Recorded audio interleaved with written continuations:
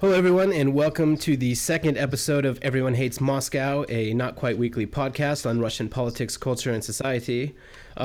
We understand that we have very blatantly violated our not quite weekly promise. I think it's been 2, maybe 3 weeks since our first episode, but we've had some changes to the show. One of our original co-hosts, Kevin Rothrock, has left us and to pursue solo work.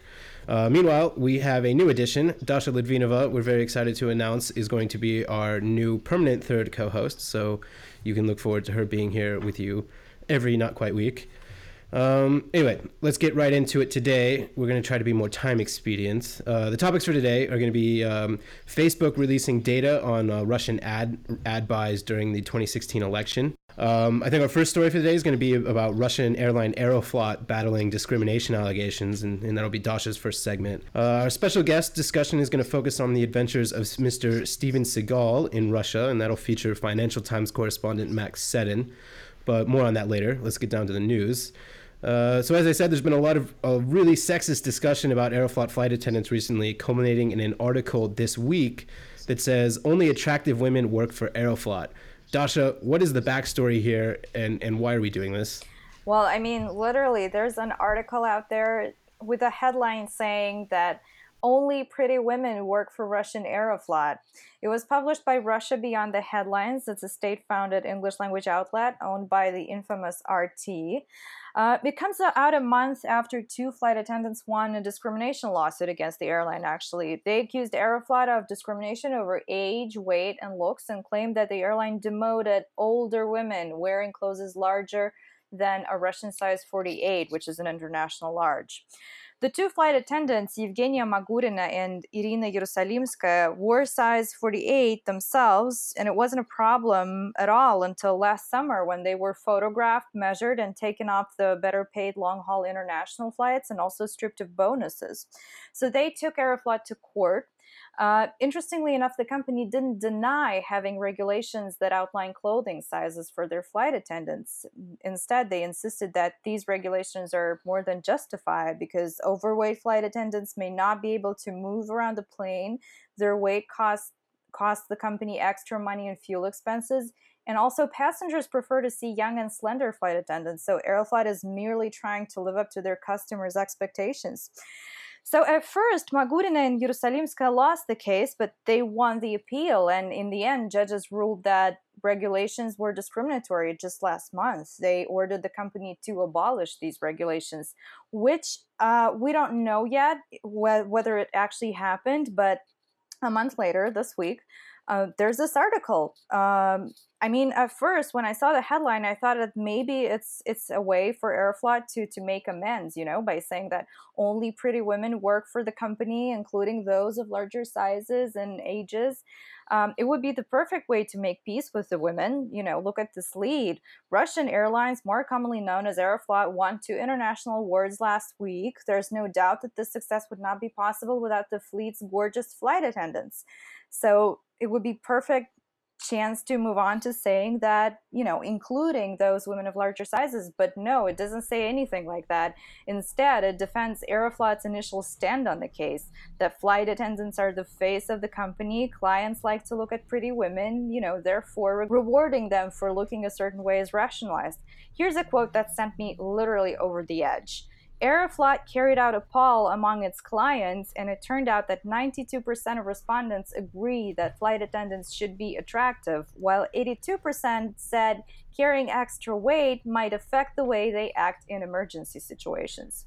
It's a national airline, the article goes on to say. The flight attendants represent Russia, so their appearance and attitude could influence tourists' impressions of the country before they arrive. Okay. Well, I have a few thoughts as a regular foreigner flyer on Aeroflot. I don't think I've ever seen the face of the company. Yeah, would you be bothered by. Well, no. I mean, like, okay, so they're claiming the face of the company, these flight attendants. Wrong. Here are my impressions of Aeroflot. Otherwise, a fine airline. I really like them, but I note the lack of any organization boarding the flight, the total shit show for overhead storage once you get on the flight, the lack of whiskey on a flight from Moscow to New York.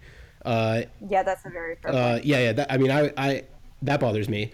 And then the final one gets me every time is that every Russian on the plane seems to clap if the pilot lands when the pilot lands the plane, as if this is something that is unexpected or marvelous. And it's like, congratulations, you've done your job and you didn't kill us. So it's that's always been quite concerning for me as a foreigner. But staying on topic, why do you think this article happened in the first place? So I have sources, familiar with the situation who helped those two women defend themselves in court, and they claim that after the whole court case scandal started to unravel, it made so many sort of waves in the press and attracted so much of international attention that Aeroflot had to launch its own media campaign sort of defending the company. I was told that they were basically paying for articles in the press, articles painting them as the good guys, and I wasn't yet able to confirm this myself, but that's what my sources say. And there were indeed some weird articles about the flight attendants that sued Aeroflot. For instance, at some point, the state-owned Rossiyskaya Gazeta actually accused them of being U.S. agents on payroll, dispatched to discredit Russia's flagship airline and Russia in general. Okay, well, thanks for the fake news, Dasha. We're going to move on from Aeroflot. So yeah, our weekly InfoWar update. The biggest news to come out of the InfoWar this week, I think, has to be Facebook's statement on Monday. And if you didn't see this statement, it detailed the results of Facebook's own internal investigation into Russian interference during the 2016 election. So it had some really interesting data that I just want to quickly run through. The first data point is that 10 million people saw a Russian-made advertisement at least once. But before freaking out about that too much, we need to break down these numbers even further. And again, according to Facebook's own investigation, just 44% of these ads were delivered before the November 8 election. In other words, only 44% of them were seen at a time that it even mattered. 56% were not seen until after the election. Facebook added a few more findings a day later, I think probably in response to discussion that perhaps Facebook was somehow complicit in Russian interference efforts by giving Russians access to a commercially available service of targeting ads at what are considered to be vulnerable or sympathetic audiences. And anyway, so Facebook did more analysis and came out and updated the statement and said only 1% of the identified ads even used these features, these advanced targeting features, to target people who interacted with or liked Russian-created ads or pages. So basically, if I'm understanding this correctly, the idea that Russia somehow masterfully targeted sympathetic Americans falls apart, and it's an important point to address because now there's been reporting that former CIA employees have been talking a lot about how Russia must have used somebody's data or hacked somebody's data or used a platform to achieve great effect. So the main takeaways that I have from this data is that great effect is in question, and their targeting competencies are also in question. But anyways, Alexei, you're working on a little experiment right now to test this ad targeting platform. So why don't you tell us about that? How's it going? Okay, so my favorite bit from the Facebook statement that it made on Monday, which is in the form of the frequently asked questions, and one of the questions has been apparently asked so many times that the Facebook was compelled to answer it. The question is, as it appears on Facebook website, is, weren't some of these ads paid for in Russian currency? Why didn't your ad review system notice this and bring the ads to your attention? Now, let's pause here for a minute. So, an American company, an international company based in the United States is offering services around the world. And naturally people are paying for these services in the respective currencies of the country they're living in. I am one of Facebook's regular customers, and I'm regularly buying ads on Facebook for my own project that I'm running. And apparently I am now suspect because I am simply paying in the only legal tender that is available to me, which is Russian rubles. So I did a little experiment. I started a new Facebook page called Russians for Common Sense, and I literally posted a single post on it, which says, this is a political message on Facebook, paid for with Russian rubles and targeted at users in the United States of America. And I was going to see what happens. Will Facebook approve it? How many people will I reach? Because I picked every single quote divisive issue unquote in the United States, like gun control, LGBT, far left politics, right wing politics, Sean Hannity, Huffington Post, people interested in everything I could think of, about 100 different interests. So the estimated reach of this post, Facebook tells me, will be 205 million people in the United States, and I'm prepared to invest about $25 in the ruble equivalent. Holy shit! Serious money. Yes, $25. And do you have any idea what the damage you can do? Sorry. But it's been full 24 hours now, and my ad is still pending review. Well, it's never happened to me before, because I've bought dozens of ads on Facebook, and it would normally paid for in rubles, and it would normally take about 30 minutes to an hour max. But nothing's happening. I mean, there's a lot of... Obviously, the Facebook censors are looking at this and have no idea what to do with you. Yeah. Lyosha, I'm curious, is there like a time frame for this? Like, is there some disclaimer out there saying that we're gonna review your application within, I don't know, a week max, or 10 days max, or none whatsoever. So it could be infinity. Well, I mean, now that I think they're under all this scrutiny, they're probably scrutinizing any Russian Facebook ad request really, really heavily right now, and I bet that they're just confused about you. Maybe I'm wrong, but it says, we've received your order. We are reviewing your advert to make sure that it meets our advertising policies. This usually takes less than 15 minutes. It's been 24 hours now on Facebook. What is going on? Have you sent them any messages? Yeah, can you complain to someone about this?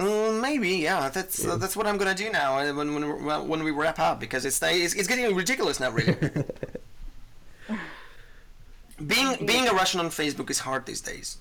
Yeah. I feel the pain. All right, cool. Well, thanks, Lyosha, for that. I'm gonna preach for a second. All right. I know that it's not realistic for us to hope that this is the last time we ever talk about the great info war on this podcast, but I want to go on record and say that I'm really fucking tired of it. But luckily, I found my new thing while watching this new Ken Burns documentary on the Vietnam War, and I've got the clip, and we're going to play it right now. It's a quote from George Kennan, the founder of America's Cold War containment doctrine, testifying that everyone was overreacting to things, specifically the Vietnam War, but we can use it in many cases now. So from now on, as much as possible, this is going to be my standard reply to Russian InfoWar hysteria. Let's hit it. We would do better if we really would show ourselves a little more relaxed and less terrified of what happens, and not jump around like an elephant frightened by a mouse every time these things occur. Yep, George Kennan, guys. George Kennan. But the reason I want to bring that up is because I'm increasingly concerned about the end results of all this discussion about Russian influence operations. I think that we're starting to see this idea that we saw this with the Morgan Freeman video like 2 weeks ago. The United States is at war and we must take drastic measures to defend our information space against Russian influence. But the problem is that I have is the only way to defend against that is through regulation of the information space, right? So basically we have this situation where everybody is calling for some sort of censorship, and just because it's deemed as censoring bad things. But we don't do that. That's not what we do in a free society.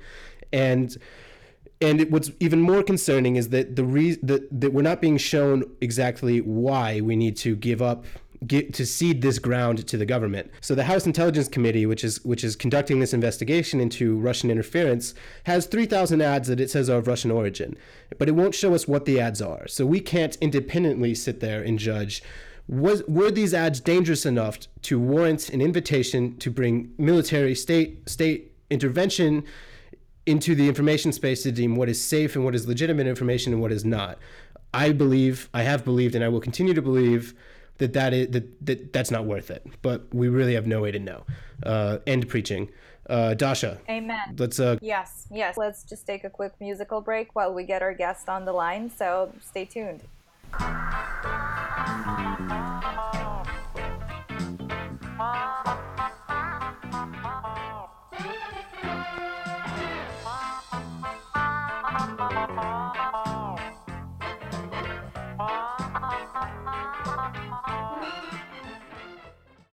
All right, everyone. Thank you for sticking with us, and welcome back to Everyone Hates Moscow. I'm happy to introduce Max Seddon, Financial Times correspondent, who has an unhealthy love affair with Steven Seagal. Welcome, Max. Welcome. I wouldn't say that it's unhealthy. It's more a burgeoning professional sideline. How often do you write about Steven Seagal on Twitter, or professionally even? Professionally, I've only ever done it the one time back a little over 2 years ago, back when I was at BuzzFeed. My colleague, Rosie Gray, who is now the White House correspondent for The Atlantic, and we did a story that we both still wonder today if we could have gotten away with it at our current places of employment, where we spent 6 months on and off writing a 4,000-word investigation of why Putin is friends with Steven Seagal. And we discovered many interesting facts along the way, including the time that Putin asked Obama to make Steven Seagal the honorary consul of Russia in California and Arizona, which is where Steven Seagal lives. You may remember the last meeting that they had at the GA in Lockern, where they were sitting around looking very sad after the meeting, and it was their last meeting for 2 years. It was this very meeting where Putin suddenly sprung this on Obama. There was a time that Steven Seagal was a fixer for a congressional delegation in Russia, and he tried to take them to Chechnya to party with Ramzan Kadyrov, the brutal dictator of Chechnya.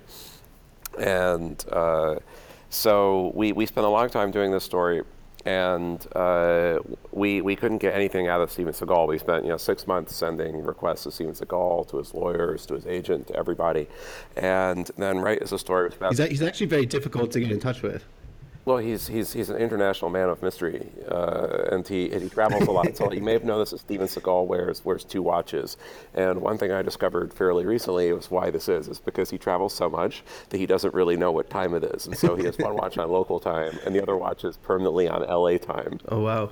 And so we sent Steven Seagal's lawyers a long list of questions right before the piece came out, and to see if they had anything they wanted to respond to. And one of them was, I called Dmitry Peskov. This was back in the good old days of 2015, back when you could just call up Putin's spokesman, and he would always pick up the phone, and he would always say some stuff. He would never say no comment. He would always give you stuff you could use. He almost never does this anymore, sadly.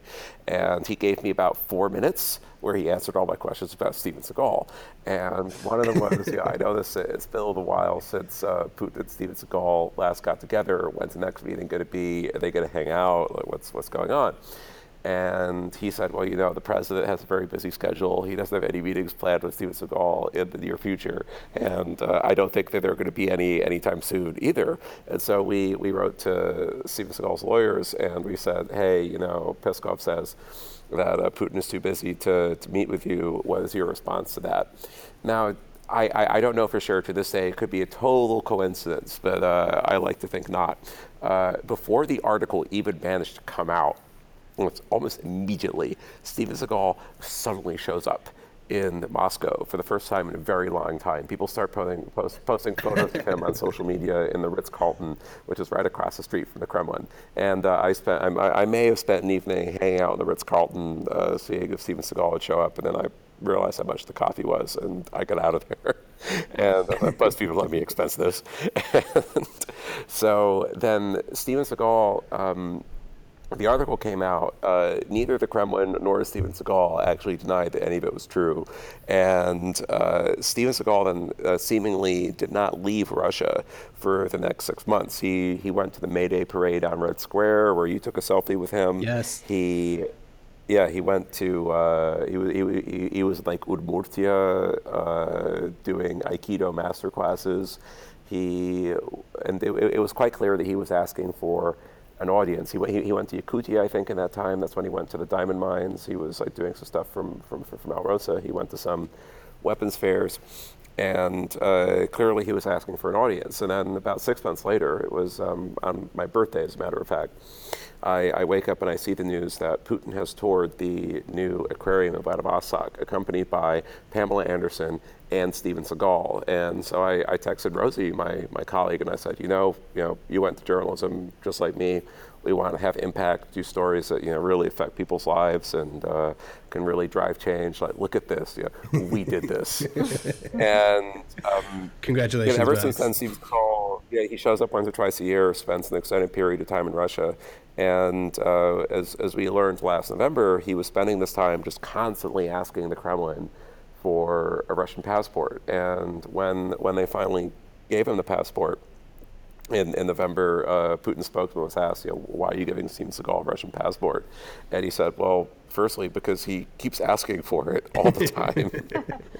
And apparently, one thing I learned was that they actually offered it to him a few years ago, but he turned it down because they wanted him to give up his U.S. citizenship, and he didn't want to do that.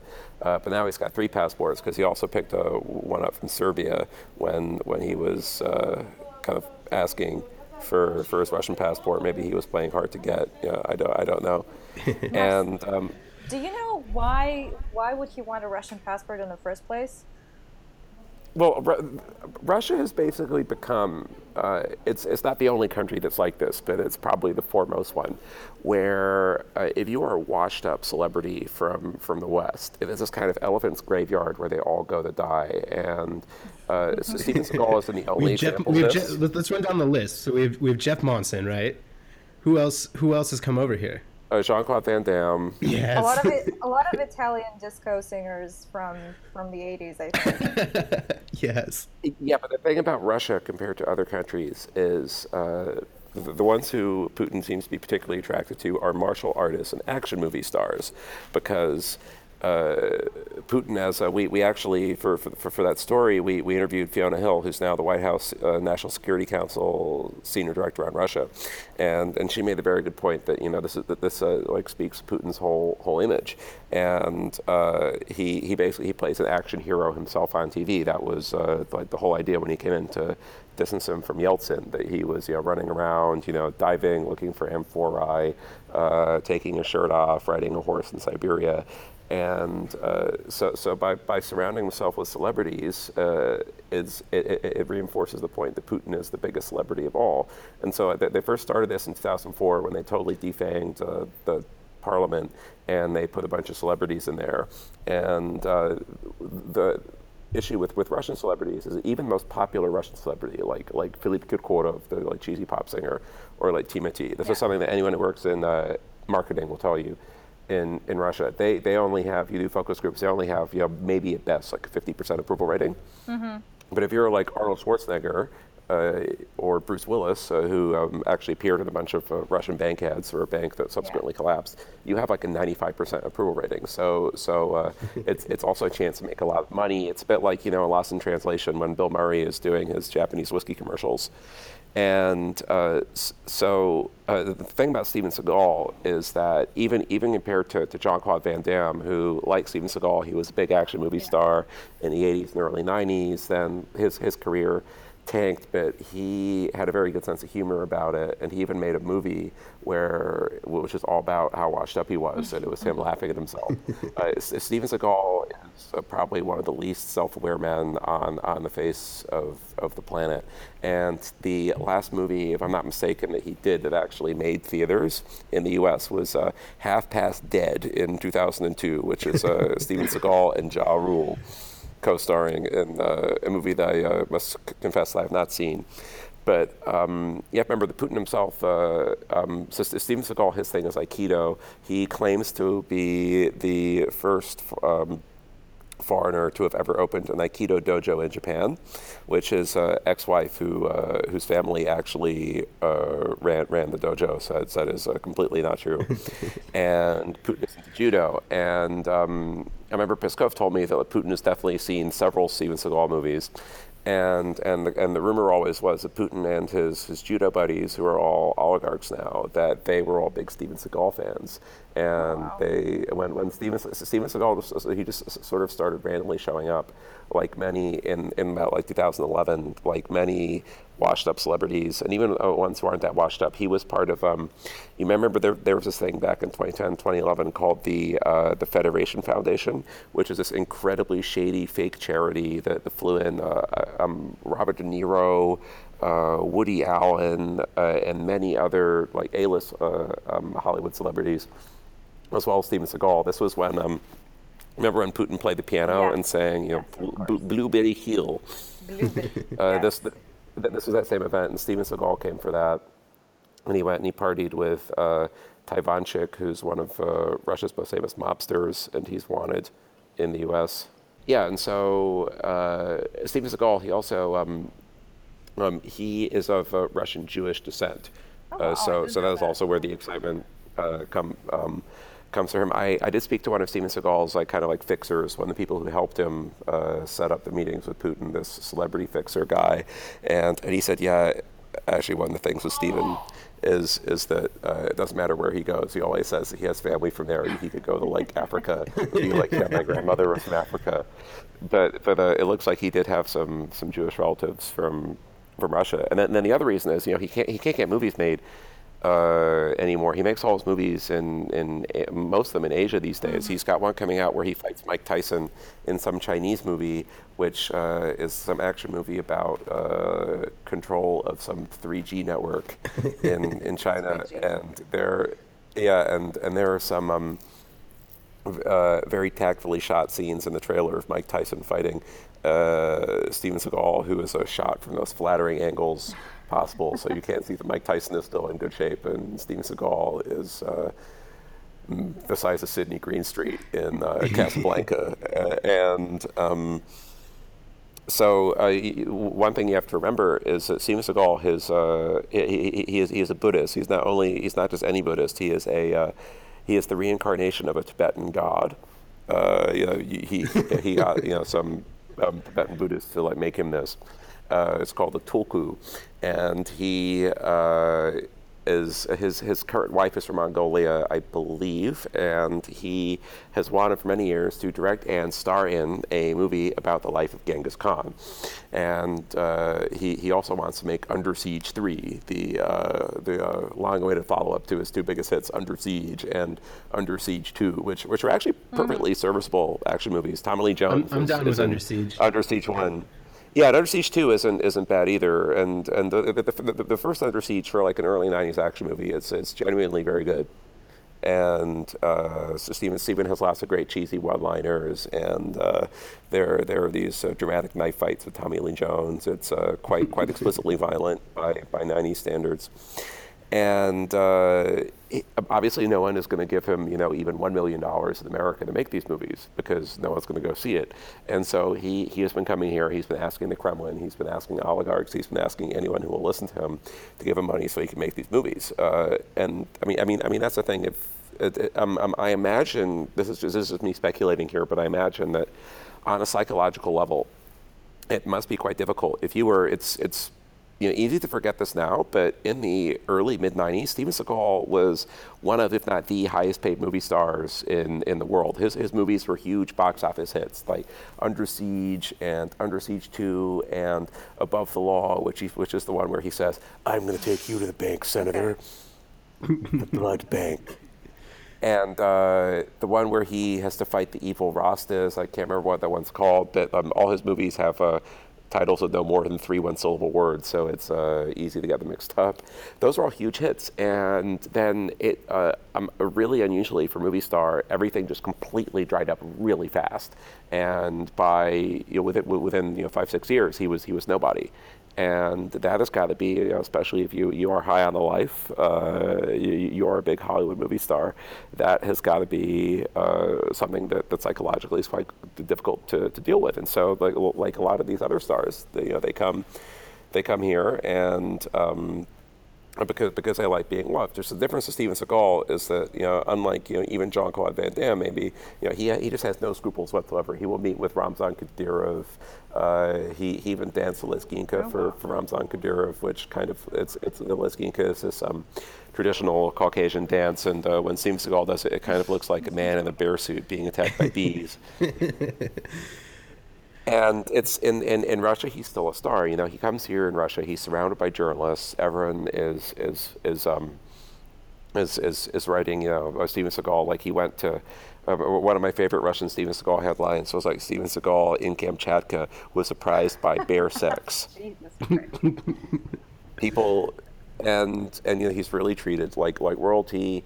He was just in Kyrgyzstan. He met the Prime Minister of Kyrgyzstan. He endorsed the Prime Minister of Kyrgyzstan, and for that really matters. Whereas in America, the only kind of reaction like that he ever gets is back a few years ago when he still had that reality show, Steven Seagal Lawman, when he was a sheriff's deputy in Jefferson Parish, Louisiana, where the conceit of the show, that was just basically cops, except when they were arresting the perps would always go, "Holy shit, it's Steven Seagal!"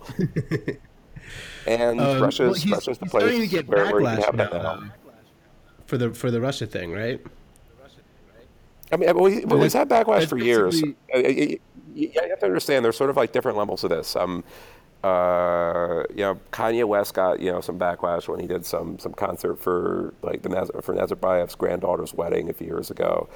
Hilary Swank, she went to one of Kadyrov's birthday parties. I think Steven Seagal might have even attended the same party, and she fired her agent because it was such a huge scandal. But Steven Seagal has never cared, and now the Russia issue has become so inflamed among the American public in a way that wasn't 4 years ago, that when you see him going out, a Russian citizen, literally in front of the Kremlin on British TV with Piers Morgan for whatever reason, and attacking the football players. Yeah, we have a clip. Let's play the clip for those who didn't see the interview. We're gonna play this real quick, right? There will be some people, Stephen, who will be watching this interview. He's saying that and think you sound like a great patriotic guy, but they'll also see you in Moscow and being very complimentary about Vladimir Putin, who many Americans believe fixed the US election, which is why Donald Trump became president. How do you juggle the fact that a lot of your fellow Americans are pretty unhappy about this? Why don't we really be honest here, Piers? Let's be really honest. Every country is involved in espionage. Every single country. The American spy, the British spy, the Russian spy, we all spy on each other. Let's be honest. However, for anyone to think that Vladimir Putin had anything to do with fixing the elections, or even that the Russians have that kind of technology, is stupid. Right. So Seagal, he came back in the headlines from this clip, actually. And actually, something that I'm very excited and hope happens, George Foreman came out of the woodworks and challenged Steven Seagal on Twitter to a fight over these comments. The tweet was, "Steven Seagal, I challenge you one-on-one. I use boxing. You can use whatever. 10 rounds in Vegas." Said, and who's going to win that fight? Well, if I were Steven Seagal, since he's the one challenged, he has his choice of weapons, I would go for the George Foreman grill, because then he can bring back his best line from Under Siege 2, which is, "Nobody beats me in the kitchen." Yes. Okay, Max, so do we know if Steven Seagal ever met Putin, or how many meetings did they have, if they had any? They met several times. The first time was in 2003. Steven Seagal, this was back when he was still, something of a star. He was over here for the Moscow Film Festival, and he and two aging European pin-up actresses from many decades ago who were once sex symbols. I think it was Fanny Ardant and Gina Lollobrigida, but I might be wrong about that. They were the actors chosen to go and meet Putin. But then it really all picked up again about 5-6 years ago, and they have met, I think, 3 or 4 times since then. But remember, these are just the meetings that we know about. One of the many public services that we have gained from this story is that, remember, we know extremely little for any head of state of any major country about Putin's private life. We only get these very strictly controlled views on state TV, and even then only occasionally into what his house looks like. But there is a very informative Steven Seagal interview from 2013 where he talks about going to Putin's house. And he says the first time that he went to Putin's house, this is implying that, by 2013, he'd already been there, several times. He saw a life-size statue of Kano Jigoro, the founder of judo, in Putin's house. And that was when Steven Seagal realized, wow, this is really a guy after my own heart. Oh, wow. Interesting. So in terms of, are they passing secret messages to each other or anything like that? Only the people, I think, at the NSA can really tell us. But I'm surprised that people on Twitter aren't making more of the conspiracy theory that Steven Seagal could really be the secret link between Russia and Trump, because Steven Seagal is a huge Trump fan, and he hangs out with Putin, and he also hangs out much more frequently with Trump's business partners in Russia, the Agalarovs, because he advertises their watches. He was, in fact, at their house just last week, or maybe this week, the latest time of many. So this is for all the conspiracy theorists and info warriors on Twitter. I think I would definitely look into that. Okay, so Matt, going back to the Red Square thing, why don't you tell us the selfie story? How did you manage to get a selfie with the great and powerful Steven Seagal? All right, it was relatively straightforward. It was Victory Day, not May Day, Max Seddon. The Victory Day Parade 2015, where everyone's walking off Red Square after all the tanks and soldiers have walked away. And I'm with my buddy Pascal, a photographer, and there's just this dude, just some random guy, just standing clueless, lost in the middle of a square that's right next to Red Square. And my friend's like, oh shit, that's Steven Seagal. And I'm like, no way. So I turn around, I see it is Steven Seagal, and he's being mobbed by a bunch of Russians, and he just looks so lost and just clueless. He's not really doing anything. He's just standing there. And so we start moving towards him. The crowd is dispersed by his bodyguards, and they start to take him away. And how many bodyguards do you have? It was just maybe one or two. And why does Steven Seagal need bodyguards? Surely he just could use handlers. those I don't martial know, arts. just some guy. True. His minders. We'll call him How big was the crowd around like him? 15, 20 people. Like everybody who was leaving Red Square, was noticing that it was Steven Seagal, and he was just being mobbed by people. And so he starts being pulled away, and I give Pascal my phone, and I yell, "Mr. Seagal, wait!" And it must have been the first English he had heard in some time, because he turned and he looked at me, and I was like, I want a selfie with you. And he didn't say anything. He just stared at me. And so I just went for it. I jumped over, put my arm around him. Pascal took the selfie, and I ran away. And that's all it took. And that's the selfie story. I did end up in a Steven Seagal video 2 years later. He was doing an event with orphans, I think. Yeah, orphan children with Megaphone, one of Russia's three big telephone operators, at the company's headquarters. And so I'm dispatched. I go there. I infiltrate, very Steven Seagal-like. And my entire mission for this thing is to try to get an interview with Steven Seagal. And he's up there being treated like royalty. All the kids are so excited. He said, oh man, I can't even remember the quote, but he said something absolutely amazing about choosing a weapon to fight. I don't know. I'll never mind. But anyway, so we ended up filming this video. Max, what's it called? What's that thing called that the kids are doing where they are in the YouTube videos and they all stand still? Oh, this is last year's meme, the mannequin challenge. Yeah, the mannequin challenge. So we did a mannequin challenge video, and I'm just chilling there in the middle of this group of children and Steven Seagal in the mannequin challenge video.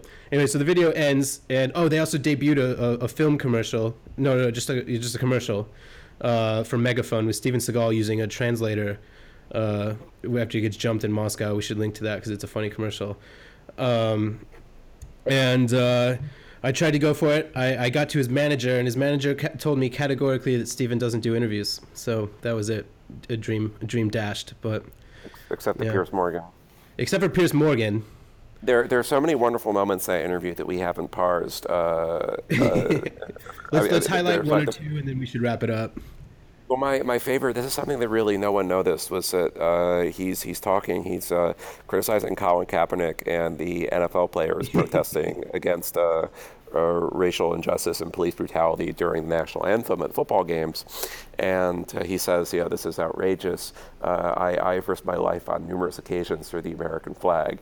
And I spent a while wondering what exactly he's talking about here. And then I remembered one of my favorite, although it's admittedly a little known episode in Steven Seagal's biography, is the time that he told everyone that he was a special agent for the CIA.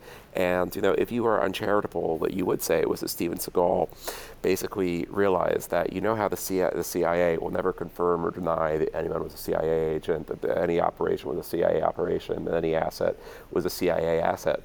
What that means is that you can just make stuff up and they won't deny it because they can't confirm or deny anything. And so he said that he was involved in all these CIA operations to rescue the Shah of Iran from the Iranian Revolution and to help Mobutu Sese Seko and one or two other dictators in the 70s and 80s. But it's just when are the other times that he's risked his life for America? I guess they came as Special Agent Casey Ryback in Under Siege and Under Siege 2. Nice. All right. So final question, a broad thought to end this with. You know him better than maybe anybody else living, Max. Is Steven Seagal misunderstood? Except for Putin. Yeah. Is he misunderstood? Do we just not get Steven? I think you have to understand that he's basically living in a separate universe. This is true for you. You read interviews with a lot of celebrities. You look at the whole fallout from these are much more normal people than Steven Seagal. The Brad Pitt and Angelina Jolie divorce. They both sound like they're living on totally different planets to the rest of us. The same with the Kardashians. And Steven Seagal is just a slightly more extreme version of that, and he just sees all these things a different way. It's a way of seeing the world where you can go on the Piers Morgan show, with your Russian passport in front of that you got from Putin personally in front of the Kremlin, and denounce black football players not being patriotic enough, and not see how anyone might find that extremely strange. All right. Well, thanks, Max, for coming on and talking Steven with us for almost 30 minutes. It's impressive. We'll try to get you on the show. I hope you all enjoyed this introduction to Seagalology. Yeah. We'll definitely have to elaborate on some of the topics we've touched on here. There will be a test at the end. Yeah. All right, cool. Well, thanks, Max, and thank you to the listeners for putting up with this. We will be back with another episode in a little under 2 weeks. So feel free to shoot us topic suggestions on Twitter, send us hate mail, whatever. Dasha, any final words? Stay tuned. Stay tuned. All right. See you guys. Guys. Yes. Guys, hold on. You want to say something now? Here he is. Yeah, a quick update on. Update on the experiment. Yeah. Actually, as we was listening to Max, Facebook, 40 hours later, it finally approved my ad campaign on Facebook, and it's live now, and the results are quite underwhelming. Okay, all right. How many people did you influence? No one. 2. 2. Yes. I've influenced 2 users in the United States of America, and it cost me 134 rubles. Okay. So it's a bargain at 67 rubles per American influence. So basically $1 per person. Yeah. Okay. Well, thank you, Alexei, for that update. We'll continue to monitor your experiment's progress, and we'll do a full report next week. Yeah, absolutely. All right, cool. Well, we'll see you guys then. Peace out. See you guys next week.